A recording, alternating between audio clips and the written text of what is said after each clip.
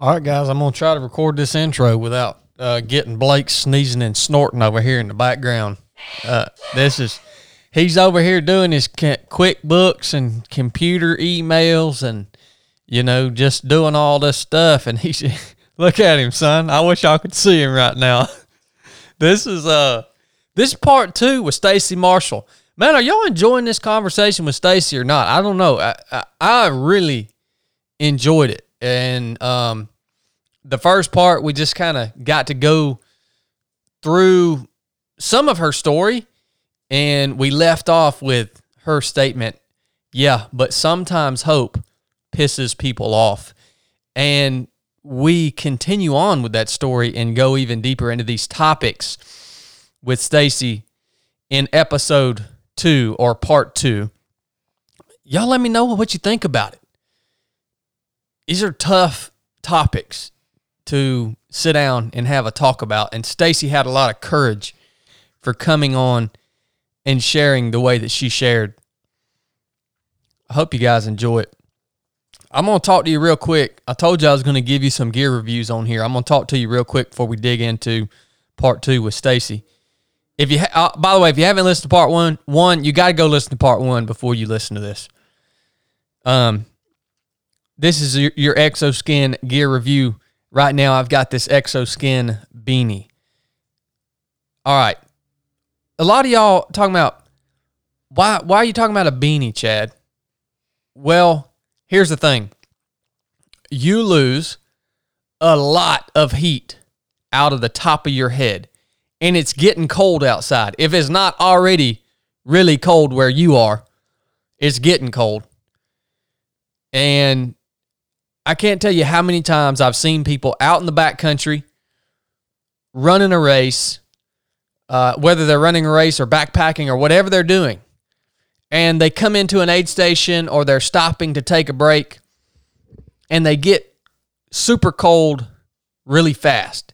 That's dangerous. One of the ways that you can prevent that is by wearing a good beanie. This is the one that I wear. It's made by ExoSkin. I wear it because it is very, very comfortable, and it is the same quality that I have come to expect from all of ExoSkin's products. They don't just fit comfortably and look good. They actually function and work better than other brands out there. This ExoSkin beanie fits my head perfect. It gives me great thermal protection when I need to stop and do whatever I'm doing in the backcountry, so I'm not losing all the heat out of the top of my head. You got a lot of blood flow to the top of your head. This beanie has their proprietary technology. There's copper fiber woven into the fabric of this ExoSkin beanie, which prevents this thing from getting really stinky. I mean, it's amazing how many times you can wear your ExoSkin gear, whether it's the socks, shorts, the shirts, or this beanie. How many times you can take them out, train in them, get them nasty, and they don't stink. That's pretty nice, because who likes washing clothes and folding clothes? I know I don't. I friggin' hate folding clothes. Go check out ExoSkin at exoskin.us. Get you one of these beanies, man. It's cooling off. You're going to enjoy it, whether you're out in the backcountry, backpacking, whether you're hunting, whether you're running an ultra. When you stop, get a beanie on your head, and it needs to be from ExoSkin, because ExoSkin's 100% made in America. And I appreciate that. That means something to me. There's many other reasons, but that's an important one. They've also supported the 307 podcast since the very beginning. They were our first sponsor to invest in the show, which is why we talk about their gear on here.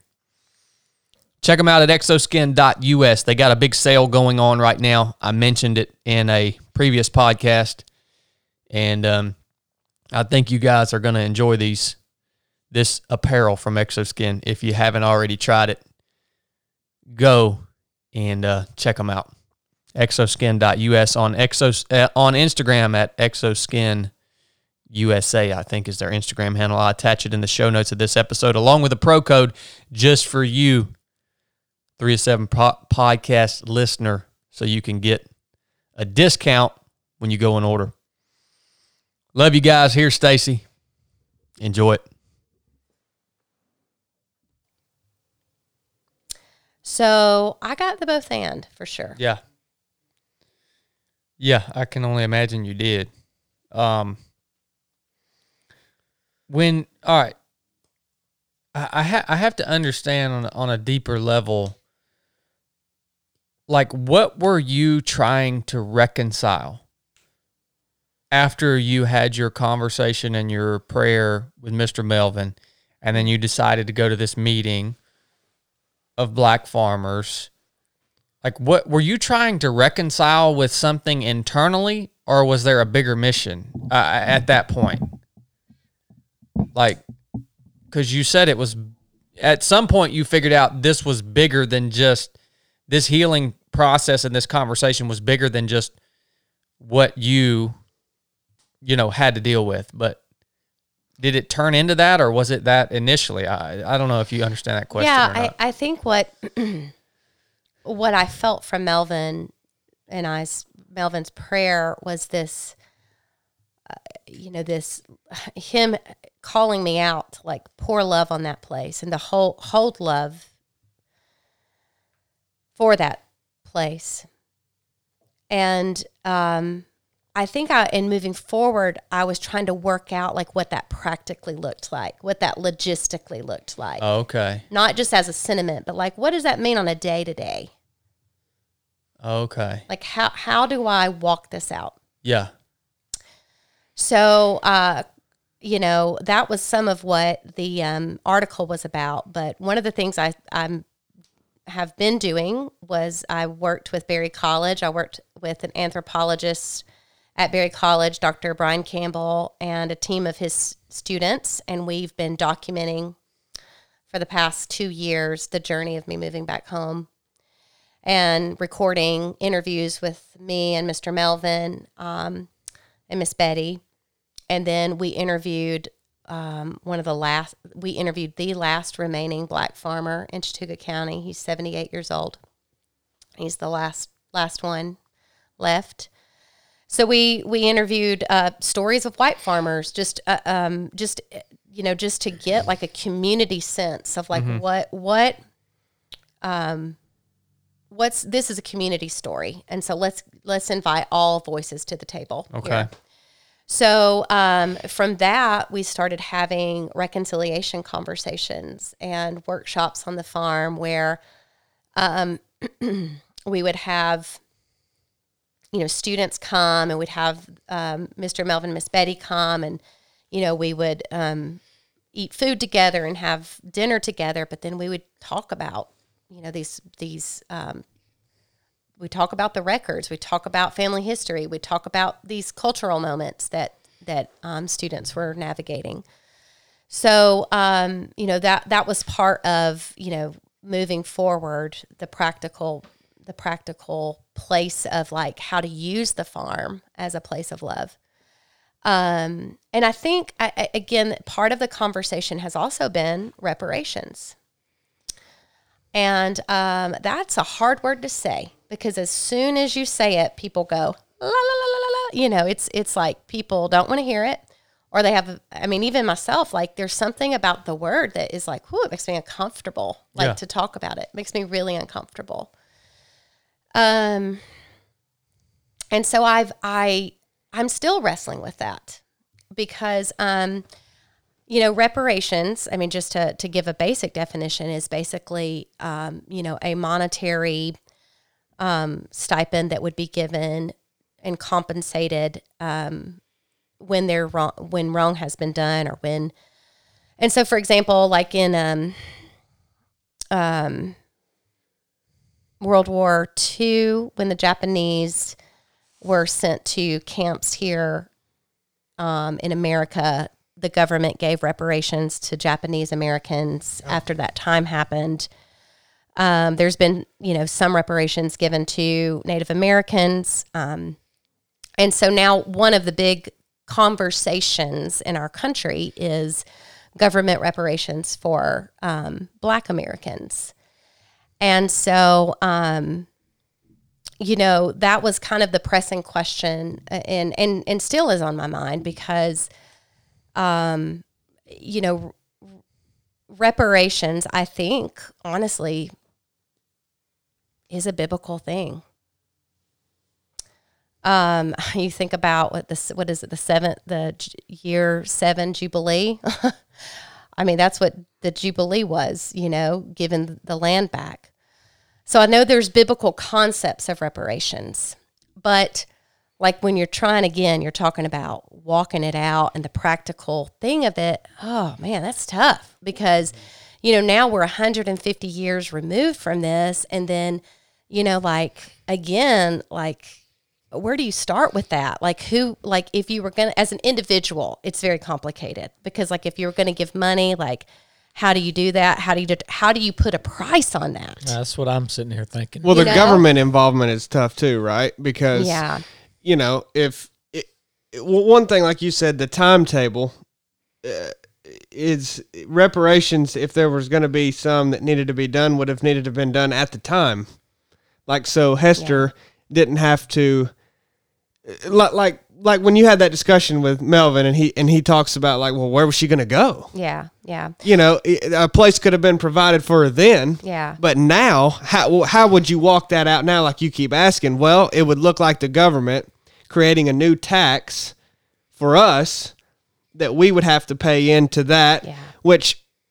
Is that the way to do it? You know, well, and it's so tough. All that's going to do is make people angry, right? It's right. How it's complex. How are we taxed for that? You know, it's like we've passed this window. Well, and what happened was after the Civil War, that's where the 40 acres and a mule came from. It was a reparation, but then the U.S. government took that back and revoked it. So you know, it is. I mean, again, I have spent a lot of time thinking of this, and my head's still spinning.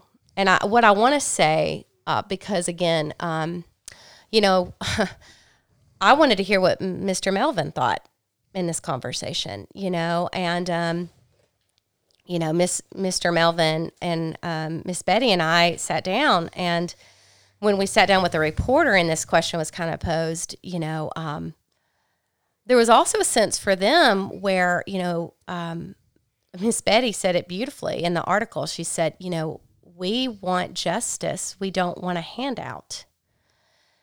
And so, you know, that's when they turned to me and said, all you need to do is pour out love on that place. Mm-hmm. You know, and again, here's the deal. Like, I think at the end of the day, like, I can ask the question, and Chad and I, you and I were talking about this a little bit after CrossFit the other day, but this is where I'm at personally with it.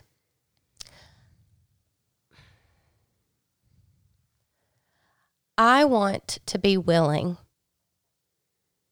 to live my life in a way that I say, whatever, Lord, whatever you require of me, I will do. When I think about Nicodemus, when he saw Jesus, he ran down the road as a taxpayer, and he paid back all the people 4 times what he owed them.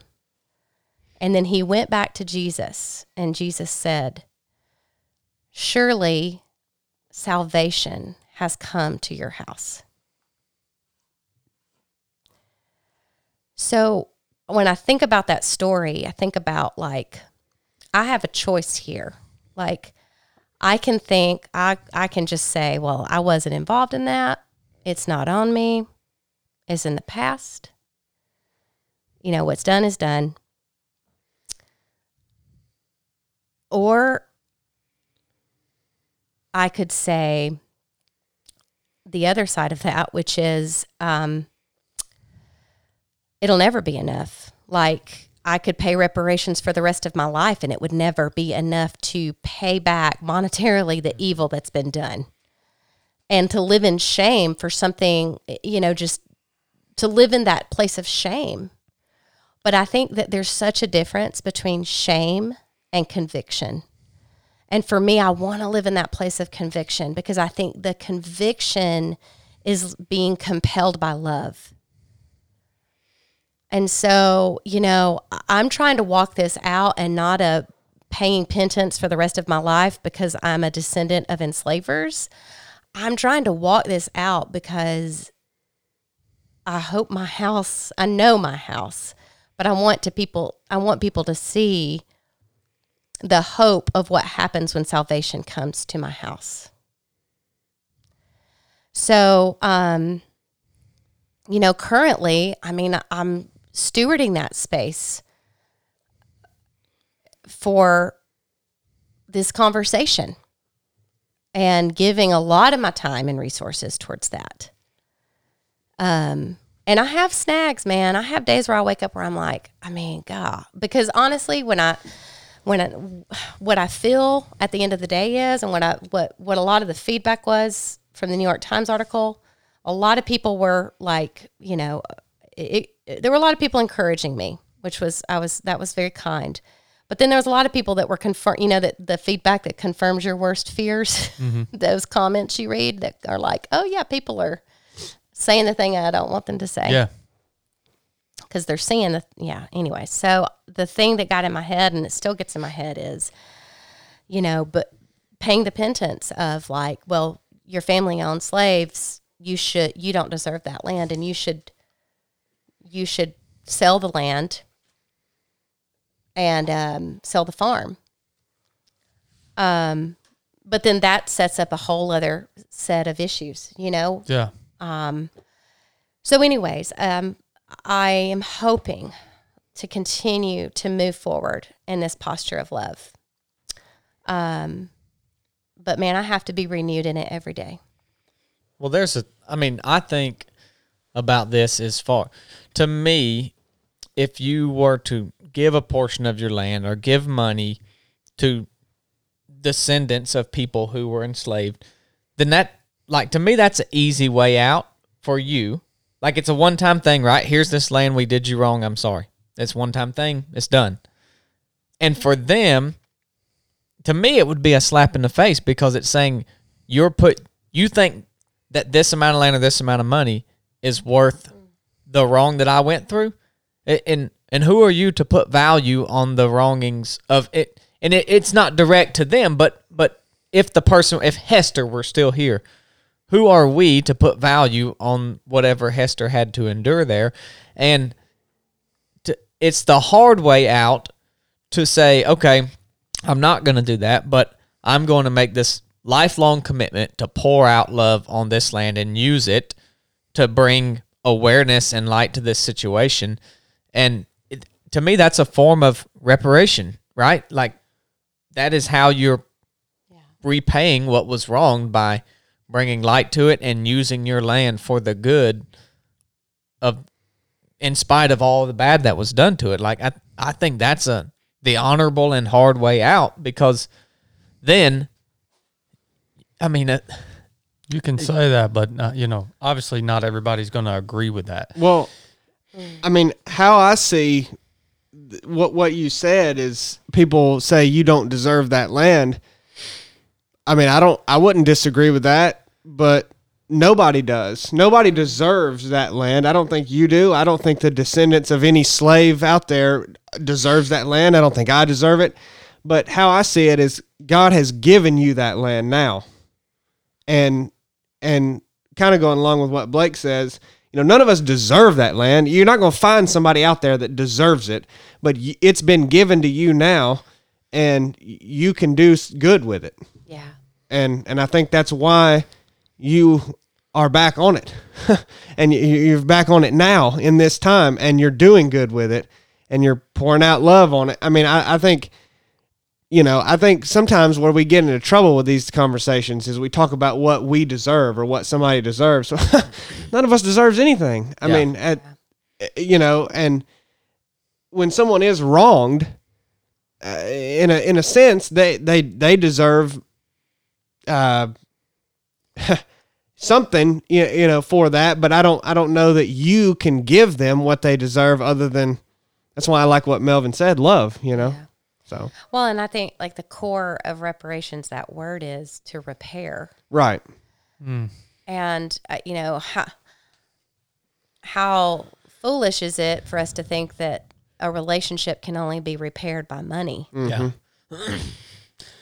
I literally just made a note that goes right along the lines with that. And I think the reality of this is that it's very, very hard not to become opinionated in terms of this conversation and this topic, which is immediately when I think of how I want to respond to this, it's near impossible to not, have my opinion reflect through in my response.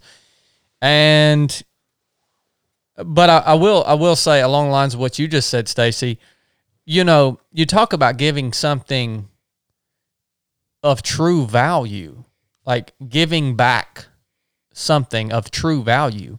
Well, I'm going to go ahead and tell you, money is not that thing. Yeah. Money really has no true value. I mean, it is just this thing that we use to trade for things that we need now. But like real healing, like value in terms of it can heal and restore, it cannot accomplish that. Yeah. It can accomplish that. Like, what are things of true value? Things that truly are valuable are things like time, things like conversation, things like thoughtfulness, love. Those are the things that we can offer to each other that possess true value in order to restore whatever the situation is. So, I don't know. I'm doubtful that our nation. Oh man, I'm just straight up. I'm doubtful that our nation, in the current shape that it's in, can come to a conclusion on this. This. I'm thankful that there is someone like you that has deep conviction and not guilt, in order to take this mission on and walk this journey out. It's amazing to me the courage it takes, because, I had a question on my thing here, and the question is, how does this that you're talking about, Stacy, how does this relate in comparison to the new cultural narrative of white shame? And I think you answered the question. It's the difference between guilt or shame and conviction to restore relationship with your brothers and sisters that have a dark history because of our dark history as a white people. It's deep, man. Yeah. It's really deep. And you can feel the difference. I mean, I know in my own heart with anything, not just this conversation, but with any heart sin issue, I know the difference between like when the Lord is convicting me, because the kindness of the Lord leads us to repentance. Like kindness. And there's just this like, I want to do this. Like I want to do this. Like not like I have to do this, but this this ease to it where, shame, I feel like there's this, it almost like gets like at your throat. Like it just feels like, ugh, like I'm straining, like, white knuckling my way through this, or just, like it physically feels different in your body. Yeah. I want to ask one thing that you said that was I think very important to me, was you talked about the relationship between your father and Mr. Melvin, not only as children, but throughout their life. And then Mr. Melvin being a part of your life coming up. And, I think that there is a perspective that is propagated in the mainstream quite often that we hate each other because of our difference in color. And especially, your father's generation, in rural Georgia, surely they hated each other. Yeah. How has the black community that you've interacted with, and you know what? I hate even using the word black community. Me too. I hate even. I mean, these are obviously speaking specifically about the group of black farmers that Stacey went and engaged. I mean, that's a meeting primarily to discuss issues that black people have experienced in their past. But, the reason I hate using the word black community is because that's ridiculous. It's ridiculous. It's ridiculous. And it goes against what the Bible tells us about us. Well, you know why we use it. We are all one in Christ. We use it because it's been propagated. No, I'll tell you why we use it. We use it because of the past that Stacey is talking about. Yeah. Because they have been alienated. Slavery caused this fit. It's frustrated me for a long time, when people refer to the black community or the white community or whatever community. But you can't get frustrated at black individuals that talk about the black community because what else do they talk about? They've been alienated by white people for years, and that's pretty fresh now. So it doesn't frustrate me anymore. I understand why they do it. I'd like to get to a point where we don't have to refer to that. Yeah. But that's going to take time. No, no wonder the conversations that you're having are so hard to have. Yeah. We see this right here. Like, what language do you even use to portray these relationships? Yeah. Like what language? And it's not. Let me make this clear. It's not because I'm worried about offending anybody. Me neither. I could care less. All right. Yeah. I'm worried about getting to the root of this and having some healing and some continuity in the community, right? In culture. Like, that's the root of it. So that's why the language, that's why I'm even concerned about the language, because if you're not careful, the language you use will just simply continue to propagate the division that does exist. But I assume you've been received with open arms. Yeah, I think what the difference is, I'm received by those who know me too. Like, I think that it's been a very healing story. But, speaking to my dad and Mr. Melvin, they knew each other. Like, we know each other as neighbors and as brothers and sisters. And that called them forth in even a place where culturally, back when they were born, it was not there. But I mean, what I have seen, to be honest, what you said about black community, it's again, there's just been, I see, and what I'm in awe of is specifically, I just want to speak to the black church, which again, I think that Sunday mornings is one of the most segregated times in our culture still today. Oh, yeah, 100%. So, but I think those spaces have been necessary for the healing of that community to take place, because that was literally one of the only places where they could experience freedom or expression of what the suffering they were going through. That's why some of those black spirituals are just, when you read the words of them, you're like, they're clinging to like the songs of the people of Israel, they're so understanding of what bondage, like the residue of bondage, like even generations of people, we're so far out, they still understand the curse of what that bondage was like. and the residue of how it still exists. And I think, I mean, I will say, as a white-bodied person, like, I don't think even in my own self that I probably have understood that in a way that like that a person with black skin would, because there's just a different experience.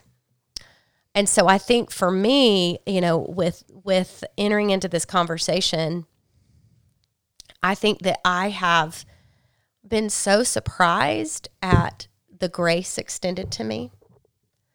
Like, and honestly, the gratefulness, and this, to me, this just feels like, like not that hard, but the gratefulness that has been expressed to just acknowledge that harm was done. Yeah. Like, just to acknowledge that something bad went down, you know, and that feels like the bare minimum right there. But that I think, again, is part of that repairing that relationship. Like when you need to repair a relationship, you got to acknowledge that something has been broken. You know what's interesting about that statement right there is that acknowledgement of it, like the reality of it,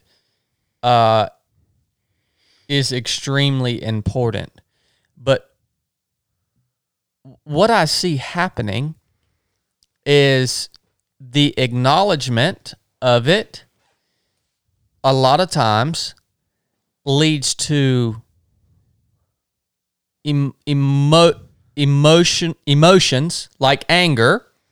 The acknowledgement leads to bad emotions, which leads to the destruction of the historical evidence that you would even need to acknowledge and get to the bottom of it. And, you know, it's been crazy to me to watch over the last few years as governmental authorities are tearing down monuments that represent a history that we refuse to acknowledge, but when we do decide to acknowledge it as a culture, instead of acknowledging it, pouring love into it, experiencing healing through it, we acknowledge it and then immediately begin to tear down whatever evidence there was of it, so that it will, and what that will lead to is actually it will not be remembered. It will not be remembered, and then it will repeat itself. Yeah, it's a terrible reaction to the acknowledgement. I believe it's going to repeat itself regardless, because that's just what history does. But that is certainly the way to ensure that it will. But also, you know, as far as slavery specifically goes, I mean, that's obviously been prevalent from the beginning of time. Yeah. And is continuing on. That's why I have no disillusions that it will ever go away completely, because there's slavery today in many forms. You know, China is enslaving Uyghur Muslims along with Christians today by the millions, and we ignore it. And, you know, as far as human trafficking and that form of slavery, it's prevalent today. And I can't help but think a lot of these discussions, not the types of discussions that we're having and that Stacy's having, but these other discussions you see loosely around this topic, it's a distraction amongst those, along with what Chad's saying. It's almost destined to repeat itself here in America. And it's a distraction from the other forms that we see today. So, yeah, I think some people need to evaluate the conversations that they're having and see if they're actually, what are they producing? Because some of the conversations that deny this history, or not even to cover it up, that's not doing any good. Yeah.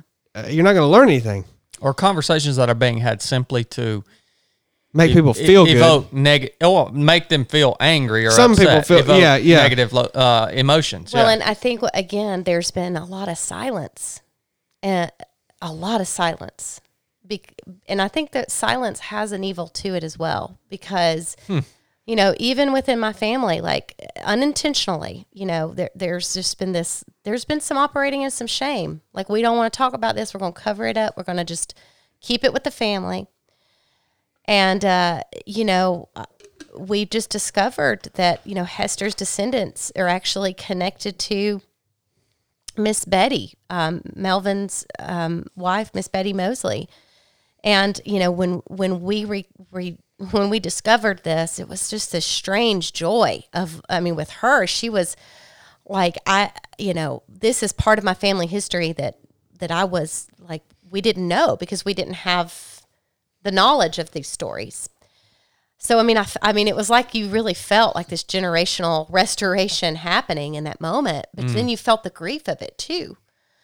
You know, I think the same as I said, you mentioned like the monuments and all of these things. Like, I don't think we've told the story well in the past. Yeah. And I think that's why this feels so complicated in the moment that we're in now, is it's, all of these things are bumping into one another, and we haven't told the whole story. Mm-hmm. We haven't, you know, and again, I mean, there's relationship. God, I mean, I really believe when we truly know somebody, it's hard to hate them. I mean, it's a lot easier to hate somebody you don't know. Yeah. Well, and you know, we can get aggravated about them tearing down monuments and doing the things that are not fixing this. But the fact of the matter is, the people that are doing all that don't want it fixed. Well, They want and you even think, like when you mentioned that your dad and Mr. Melvin played together as kids, it made me think that in that time, most people would think everybody's racist, right? Like the schools are segregated. I don't know who came up with segregated schools, but I would assume it was public schools, so it's probably some governmental thing. Oh, it'd take a long time, But you think, okay, the government has just continued this segregation here, but here are two kids playing together, black and white, that are clearly not racist, and clearly their parents are, or they would not have let them play together. But the schools are still segregated, and then you fast forward to today, and what's being put out on the news, and it's all this Black Lives Matter stuff, and all of that is just more division that's being put out by the people who don't want the American people to come together. They don't want it fixed, and it takes people like us having this conversation and people on the other side who have problems just the same that we do, and finding some common ground and saying, look, it was wrong. Let's like move on. Let's figure out and let's reconcile this, and not move on and forget it, but let's move forward in a better manner than what we've been doing. And that's what Jesus did. Like you think about the story of the Good Samaritan. Mm-hmm. When he was telling that story, he was using like names of groups of people that he knew. When he was talking to that audience, they'd be like, oh, well, that person would never stop for a Jew. Yeah. You know, like, I mean, he intentionally was speaking to what you're saying. He was saying, you know, he was trying to surprising people. He was calling people out of that, calling people back to humanity. Like, yeah. But I think that, let me give this story. This is a personal story, but I want to say it because I feel like it's a story of hope, and I feel like it needs to be told. I'm going to try to remove some names, but anyways, I had a family member that, very close family member, had a rebel flag flying on his porch throughout the election, and for him, that flag symbolized kind of like, honestly, Southern heritage and being country, like being from the country. There's this connotation to that. You know, again, we live in a community where neighbors know each other really well. And so Mr. Melvin stopped in to this family member's home, and he just had a conversation with him. And he said, listen, I understand what that flag means to you, but I want you to consider also what my family sometimes thinks when I see that flag. Mm-hmm. and what we associate it with. And it's your personal property. You can do whatever you want. But I just wanted to say, just because you might not have considered that. You might not have considered what it brings back for us on this side. Yeah. And he took it down.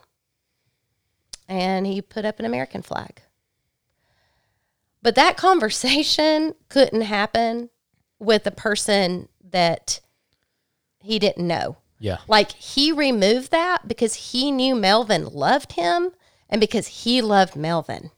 Yeah, he had respect for what he had to what he had to say to him. Yes. Gosh, dog, man. Let's take a little break real quick. All right. Tell you what, man, you guys freaking stress me out. It's like herding cats around here, man. Chili, we take a break. We're standing here for 10 minutes. And when we're ready to start the podcast again, you walk outside. You aren't ready. You stress me out, dude. You know what stresses me out? When the guest shows up to the podcast studio before you. That did happen. We showed up at the same time. Her car was coming to the gate before yours. Well, I can open a gate. Well, you weren't. I didn't go out when you were ready. I came back in here and was ready before you were. I had my headphones on before you, sitting here in position, looking at you. you see, this is one of Chili's main problems. His hard-headedness. It's because he had to wear a school uniform all his life. Oh, okay. Well, that's true. I did have to wear a school uniform, but I'm not. I am hard-headed too, but I think that's got me far in life. My stubbornness. You stubborn? It's gotten you 22 years. Oh, yeah. Yeah, that's a good thing. Stubborn people get stuff done. You know, with this conversation that we're having, I really wish that we could come up with some definitive solutions or plans of action or just the layers of it, though, are so deep, man. You know, why one reason why I am so passionate about this specific topic is, well, not just this topic, but one reason why your mission and your story appeals to me so much. For the listeners, maybe not so, but for me, it appeals to me in a big, big way. One, because I see this as one of the core issues of our nation. Of humanity. Humanity, that's it. Well, yeah, of humanity, but I'm going to go ahead and tell you, That's it. there are, I've been all over the world, man.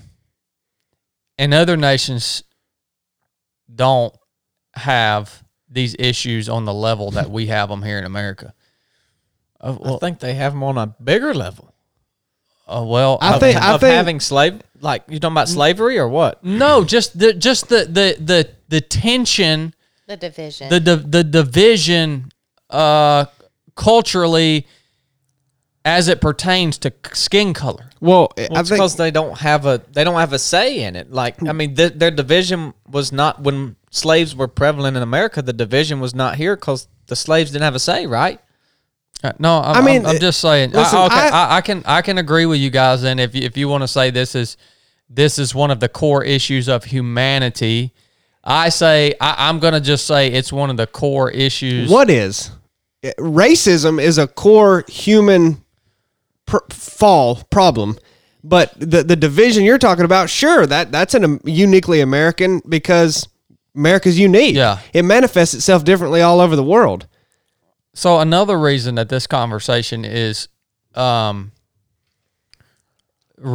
impactful to me is because I grew up in the grips of racism and deep hatred that I felt toward other people that weren't the same color as me. And I also received hatred from people that weren't the same color as me back at me, right? And it caused a lot of like there were times in my young adult life where it just it consumed me.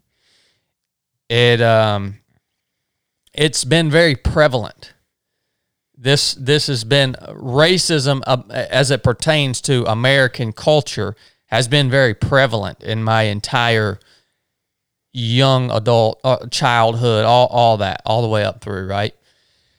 So what allowed me to break free from those chains of hatred and division and all that, believe it or not, it wasn't Jesus. It wasn't my salvation. It wasn't. It was my career in the Navy. Like it totally changed my heart, my perspective, my thought, my train of thoughts, everything. It changed everything.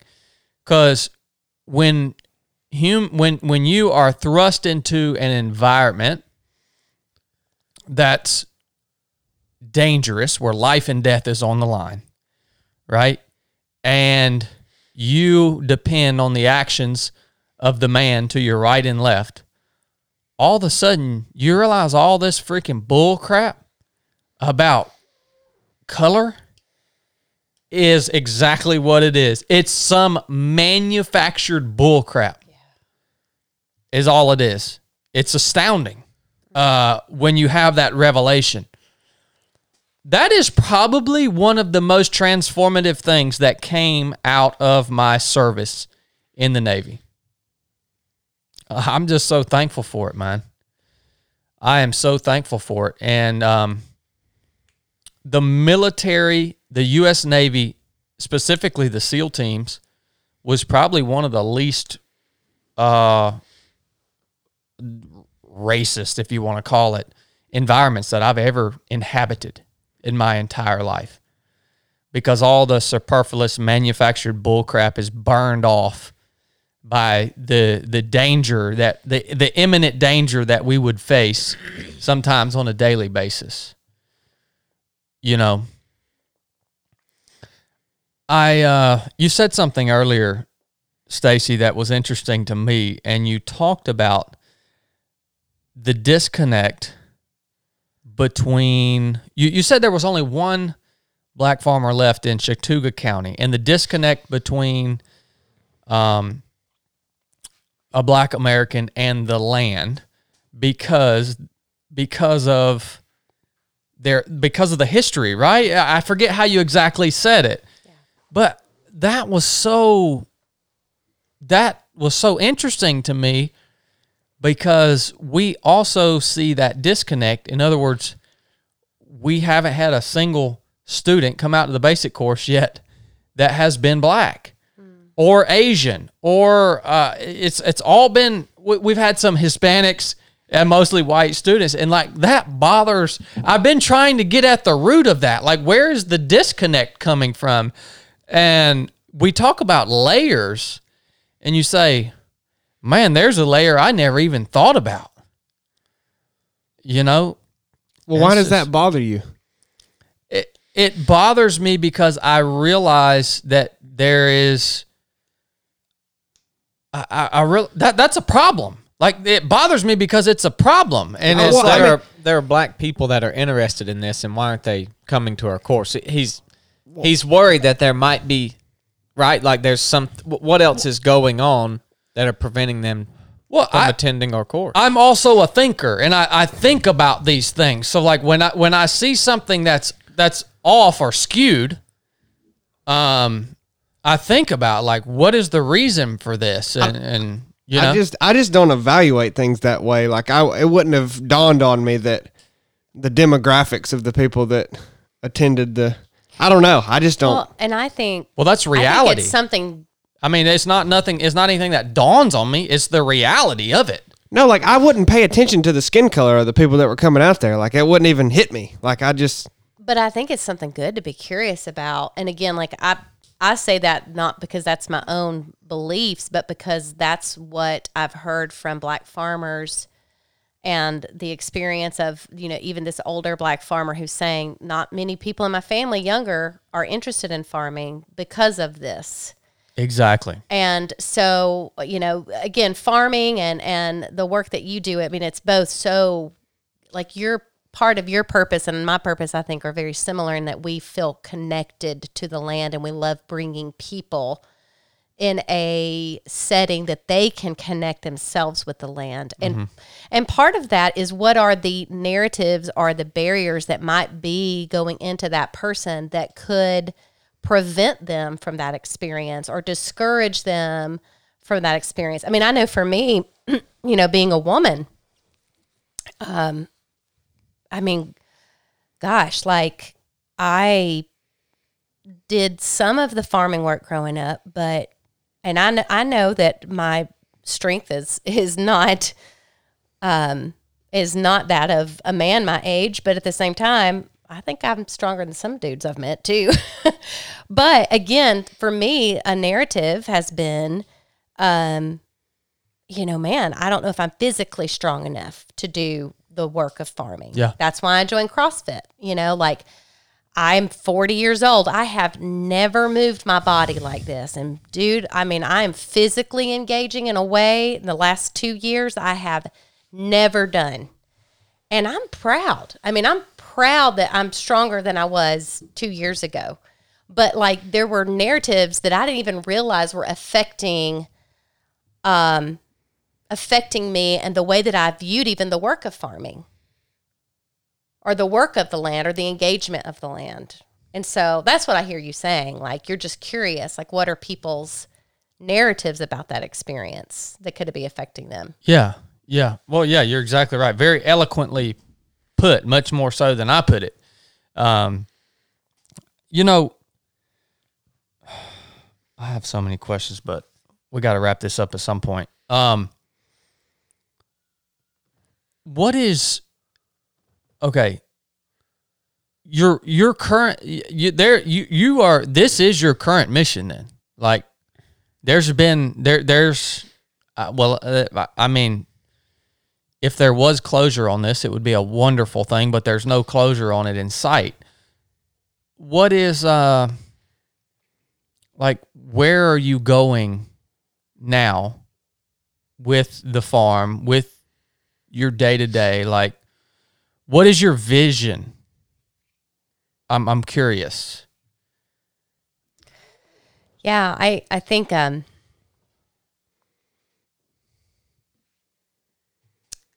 it is my mission,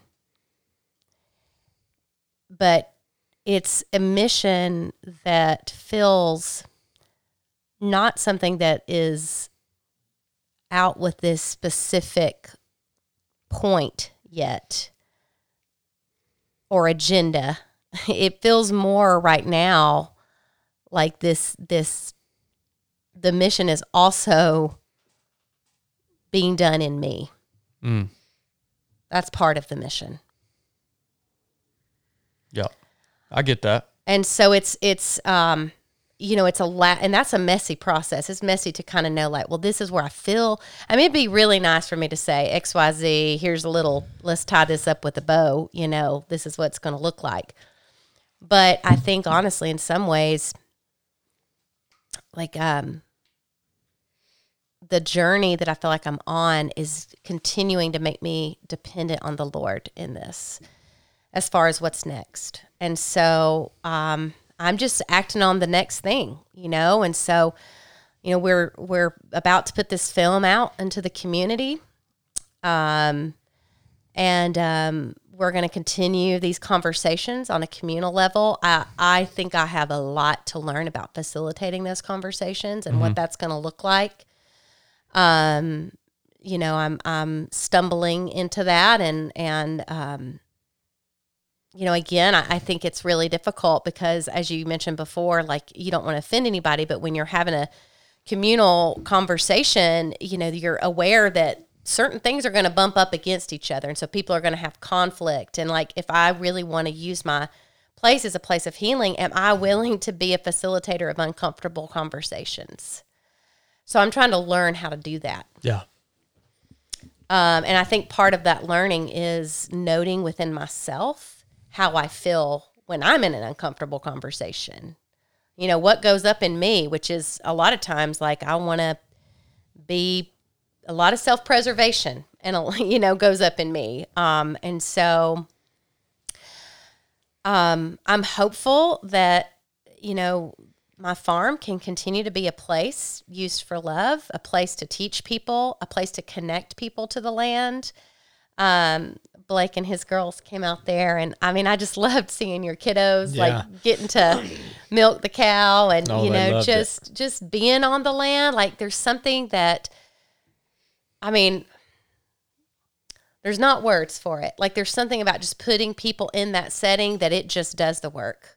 Mm-hmm. And I would love to have more opportunities to do that on my farm, just to allow people to come out and maybe they don't need to talk. Maybe they need to come and pet a horse for a while. Yeah. Yeah. You know, so I mean, I've got hands wide open right now. You know, I'm hopeful, but we'll see. We'll see. Isn't it an interesting concept to be willing to step into a conversation where you are okay with being offended by someone's perspective? Mm-hmm. That's a very foreign, I think, that's a very foreign concept for a lot of people. Like, and maybe gets at a lot of the root of why conversations like this have been swept under the rug for so long, is we are very hesitant to walk into a group or a room or to facilitate something where with a heart that is prepared to say, okay, if I fully expect to be offended by someone else's perspective on this subject, and I'm okay with that. I'm gonna work through that. That's very rare. Yeah, and I think we have to equip people to not avoid that, but what do we do when that happens? That's what people don't know how to do. That's why we're seeing, like you said, I mean, like, I think you're right. Like, I don't know. I mean, I feel the division. I feel these moments of trepidation of what's to come for our country. But I think that's it. It's like we can't avoid the conversation. Well, we can't avoid the conversations, but like, how do we respond when the ouches happen, when the toes get stepped on, and how do we almost like prepare ourselves that's going to happen? Yeah, it needs to happen. Yeah. I can tell something's burning on your heart, Chili. No, I was just confused about, what do you mean be offended by someone's perspective? I'm sitting here pondering that. I'm like, why would you be offended by someone's perspective? I'm curious. Well, that's just kind of the reality of life. Well, no, I mean, you talked about like stepping in and facilitating a conversation. Like, why would we be offended by hearing someone else's perspective on what we're talking about? Because it's contrary to what you think, and people don't like to be disagreed with. It's contrary to what you believe. Yeah. So your perspective is shaped by your experiences in life. So a lot of times you think your perspective is truth, right? Right, but it's your perspective. Well, okay, but unfortunately, most people, including myself, find themselves in a situation where they're thinking their perspective is truth because it's all that they know of the world, right? So when someone comes at you with something that goes against your truth, that ain't fun. Well, it's like a colorblind person and someone who sees color, and they say the lid of that water bottle's blue, and you're colorblind, and you say, no, it's not. That is black. I don't know. I say, no, it's blue. And you go back and forth. And in reality, to you, it's black. To me, it's blue. It's a lid, but it's like you can. I don't know, in that situation you're not offended by it, but on a deeply rooted topic such as this, someone who has been hurt by this could be. I just have a hard time understanding the concept of being offended. It's always been, and so on. I mean, since this conversation has revolved around the topic of race, kind of relations, in a way, it's been much more than that. But okay, let's look at this the current narrative of this critical race theory, where we talk about pieces like the white shame and stuff like that. Like, for somebody has a perspective where that is true to them. All right, whoever's formulating that, there maybe some people are formulating it for the wrong reasons, but people that are propagating that for them because of this perspective that's been formed, that's truth to them. Well, I'm offended by that. Like, I'm going to be straight up with you, because it goes totally against my perspective on this, right? So where is the actual truth? Well, it's probably somewhere in the middle of the two perspectives, right? But anyways, that's I guess that's the best way that I can explain entering into conversations around, because if somebody came up to me and wanted to discuss critical race theory or something like that, I'm more than likely going to start from a very defensive position instead of actually going into it saying, okay, let's actually get to the bottom of this thing. You know what I mean? So, what you got, Blake? No, I don't have anything else to add there. Okay. Yeah. Stacy, how can well, first of all, I want to ask you, is there anything else on your heart that we've missed, that you feel like you feel like the world needs to hear?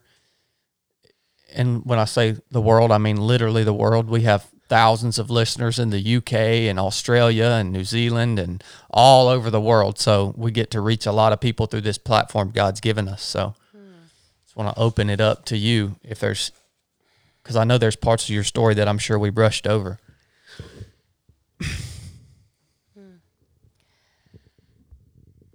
I think that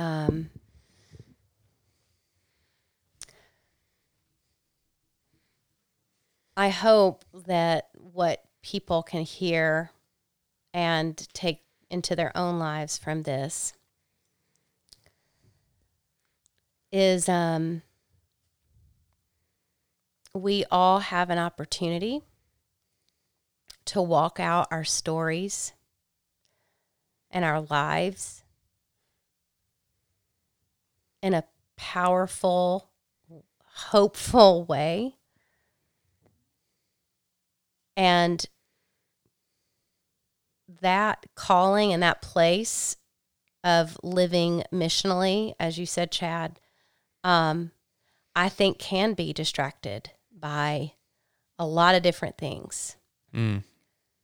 But if we stay the course and we stay true to what we know we are called to, and in a way own our own path, own our own role in this journey, I think that's all we can do. At the end of the day, the simple thing that I'm trying to do is love my neighbor as I love myself. The first command in my life is to love the Lord your God with all your heart, strength, and mind. And the second commandment is to love thy neighbor as you love yourself. Wow. Yeah. That's the solution. You say there isn't really a solution. I mean, that's the mission. Yeah, that's it. There really is one. Mm-hmm. Well, that was good. You think we could ever get Mr. Melvin on the podcast? Oh, he would be amazing. I told her that when I think I passed him when I left your house. He's sitting out on his porch there. Oh, it might have been. Yeah. I told her that when we went over there. I said, man, he sounds like a good one, just from the little bit you told me about him at your house. Yeah. Amazing. Yeah. I mean, I love this. I love this type of content and this type of conversation. I mean, I could make a whole podcast series just hearing different perspectives on this topic, you know, personally. So that would be cool. But man, Stacey, I just want to thank you so much for being who you are, for your courage, just your unwavering commitment, for your generosity.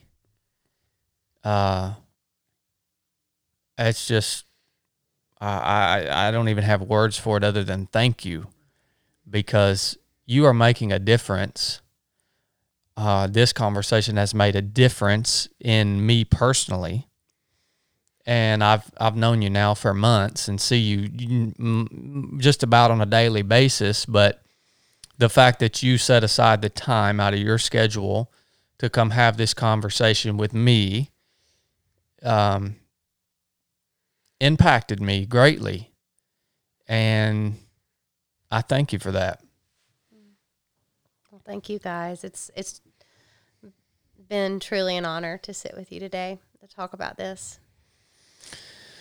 Well, all right, guys. I guess we will we'll wrap it up. And last thing, I want to know, Stacey, if you could tell the listeners where they can find you, follow you, come be a part or interact with you, whatever it may be. Sure. You can follow along our farm journey on Mountain Mama Farms on Instagram. And we also have a blog, mountainmamafarms.com. And yeah, be sure to check us out and follow along. I love it. And I'll attach links to that in the show note of this episode. So if you guys don't know where the show notes are, just scroll down and it's the notes under the show. That's the show notes. I put links in there to make this easy for you freaking scallywags that can't navigate this computer land. So those will be in there. Just click them and go. Reach out to Stacey. Let her know that you love her, or let her know that you don't love her. Let her know what you thought about this conversation, because, and same with us here at 37 Project. And if you'd like to hear more conversations like this, then we will do the work on our end to make that happen. We love you guys. Thanks for tuning in. Enough said.